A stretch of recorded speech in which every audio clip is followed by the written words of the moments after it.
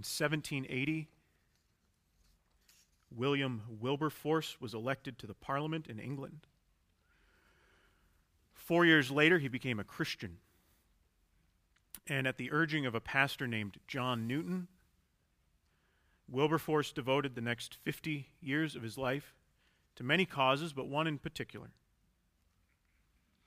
And by devoting himself to this cause, he lost many friends and opportunities. He became hated in many corners of his country. But with this particular cause, Wilberforce would say, his faith made him do it. And so in 1833, nearly 50 years after his conversation with Pastor Newton, and only 3 days before he died, Parliament finally passed a bill that ended slavery throughout the British Empire. And to many of us, Wilberforce is an inspiration. He is a symbol of the good a Christian can do when they apply their faith to injustice around the world. But now I have a question.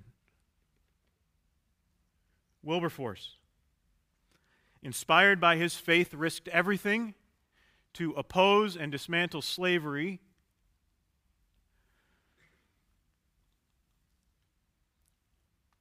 But was what he did biblical?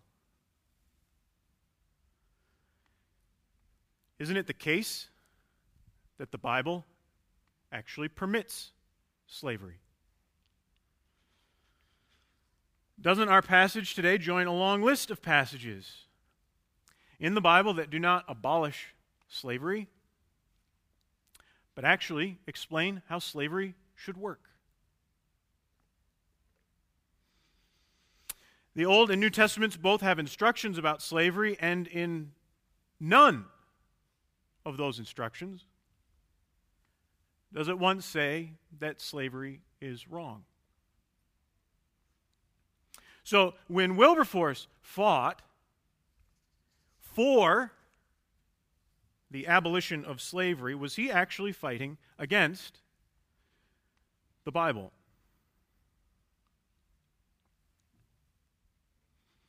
So each of us reads Ephesians 6, verse 5. Slaves, obey your masters. We can all read it. We all believe the Bible is God's word. And yet there is not one of us in this church that thinks slavery in any form is okay.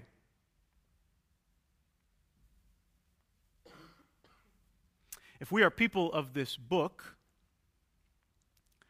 what makes us so sure that slavery is wrong?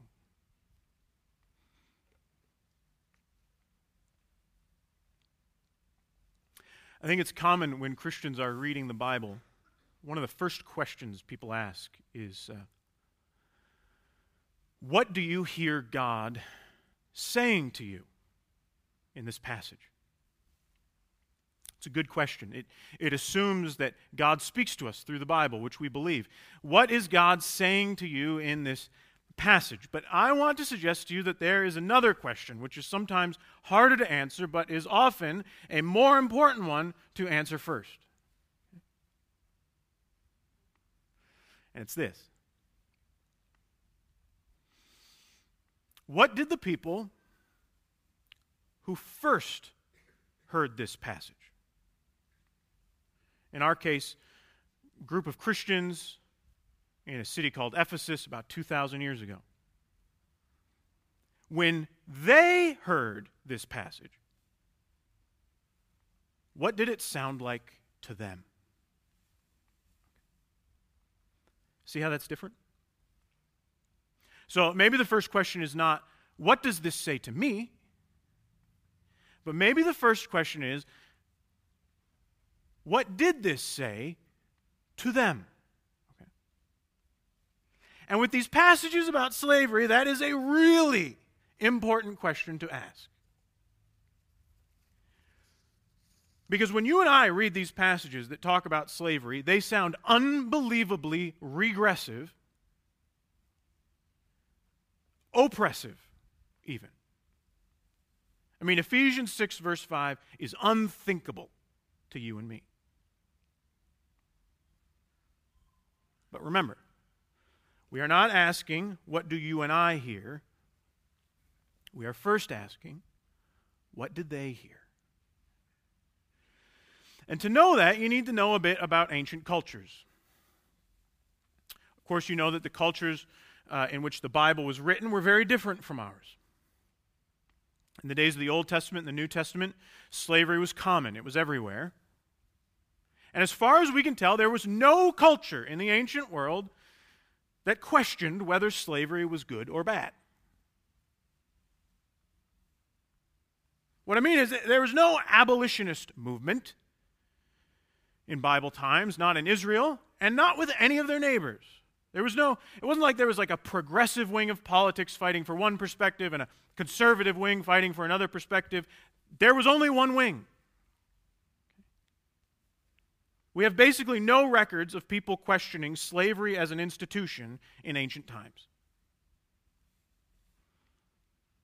Even though in the ancient world slavery was awful. Like slavery in our country, slaves were not really considered human. They were property. As a master, you could beat them, you could torture them, you could split them from your families, you could kill them, and nobody else would question you.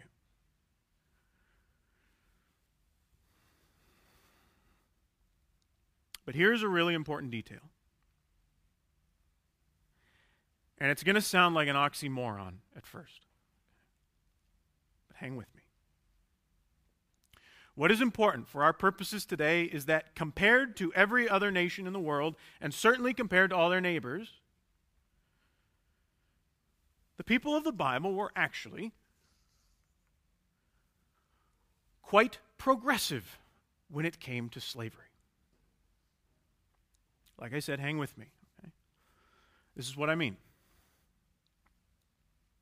Most nations gave slaves a few days off every year for big religious festivals.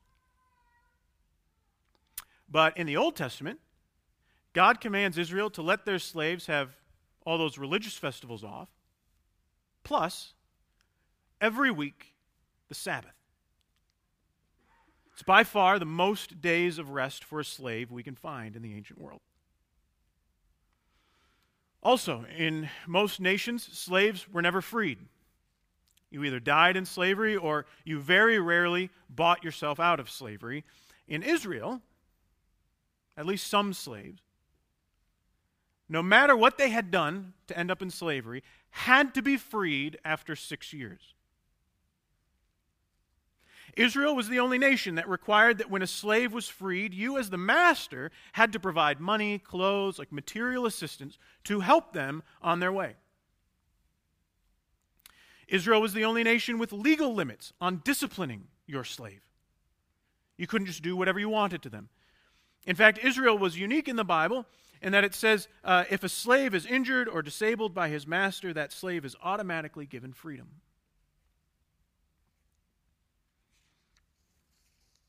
Now, to our ears, these laws sound terrible. Like, I expect you to think that, it's great that slavery was allowed because, hey, they got a day off every week. Why does this matter?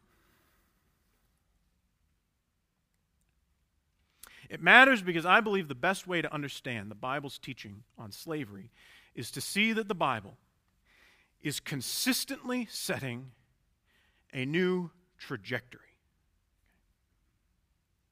When it comes to slavery, the Bible, as compared to the world around it, is consistently pointing in a progressive direction. Almost always more humane and more respectful than anyone else around them. And in the New Testament, that's even more true. Okay? So Paul tells slaves that if they can get their freedom, they should. Paul encourages a master to let his slave be free. Salvation itself is compared to freedom from slavery. And then most famously, Paul says several times that with Christ, there's neither slave nor free. So, knowing this trajectory helps us to notice certain features in our passage today. Like, Paul tells the slave masters how they ought to treat their slaves without threats. Maybe that sounds like small potatoes, right? But remember, in Paul's day, nobody told masters how to treat their slaves, except apparently Paul. And that verse 9 is a doozy. Paul has just told the slaves to treat their masters like how they would treat Jesus himself. And then he says this: Masters, treat your slaves in the same way. Not only treat them with integrity or without threats, but masters, treat your slaves like you would treat Christ. And then for good measure, he adds, and don't forget that God is watching you. And he is your master.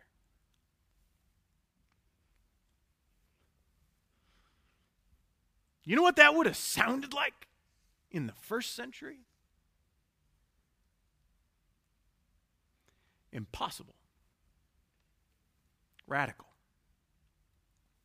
Or how about this one? We know that Paul says that there's neither slave nor free in Christ, which is a nice sort of thing to say. But you can already see that teaching is being put into practice here. You notice that he gives these instructions to the slaves, and then immediately after that, he gives these instructions to the slave masters. You know what that means? I mean, this letter would have been read in a public gathering. It means they were all there together. The slaves and the masters sitting right next to each other, all right there, same church, same service. This is radical. It's the same way, by the way, with the parent-child thing. In Roman culture, children were often little better than slaves. But they're right there in church with the parents.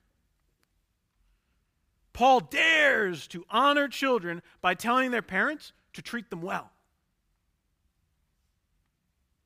How well does that go over, by the way, when somebody tells a parent how they should raise their kids? This is bold. Now, maybe it sounds obvious, treat kids well. I mean, we live in a world of sort of these helicopter parents, right, writing their college admission essays for their kids and protecting them from all negativity. But remember, the first question is not, how do you hear this? The first question is, how did they hear this passage?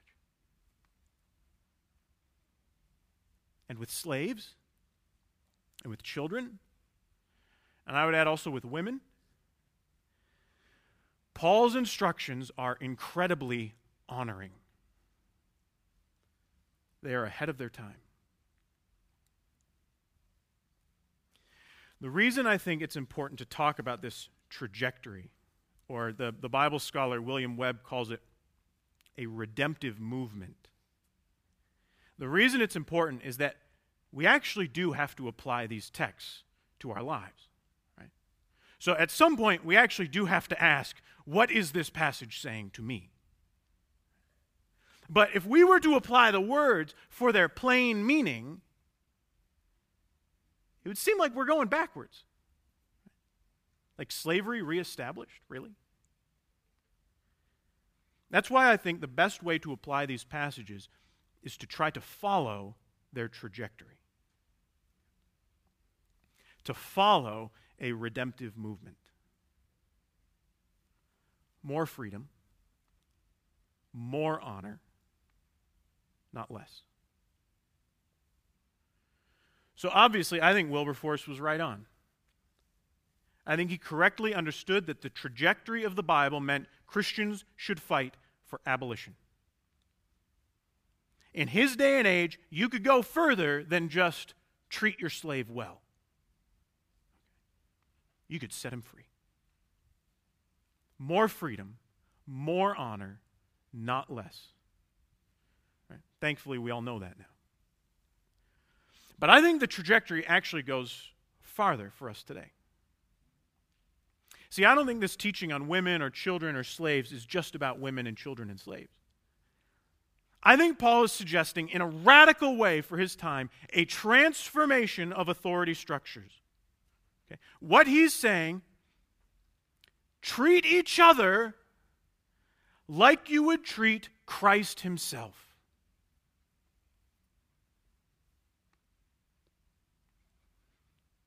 Whether you are typically among the powerless, right, like women or slaves or children, or if you are among the typically powerful, like men or parents or masters, Paul says we treat each other with respect and dignity, right? Verse 9, in the same way. So parents, don't exasperate your children. And children, honor your parents. Slaves, respect your masters. Masters, respect your slaves. Paul is saying we are Christians. And we all answer to a higher authority now. Christ is Lord, not the husband, not the parent. Christ is Lord of all of us. He is our authority. We answer to Him. And how does He use His authority?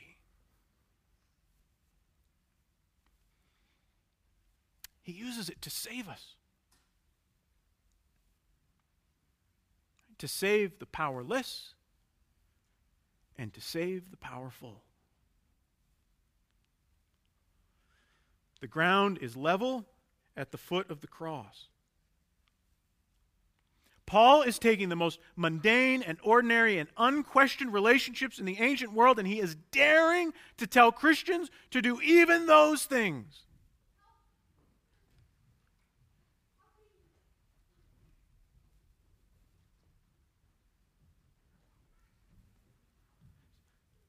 To do even those things. To consider even those relationships in light of their faith.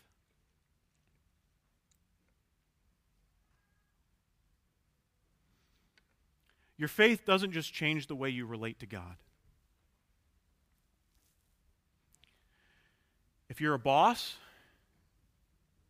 it changes the way you treat your employees. If you're a husband, it changes the way you treat your wife. If you're a kid, it changes the way you treat your parents. For a Christian, every part of life, every relationship needs to be re-examined in light of the fact that Christ is Lord.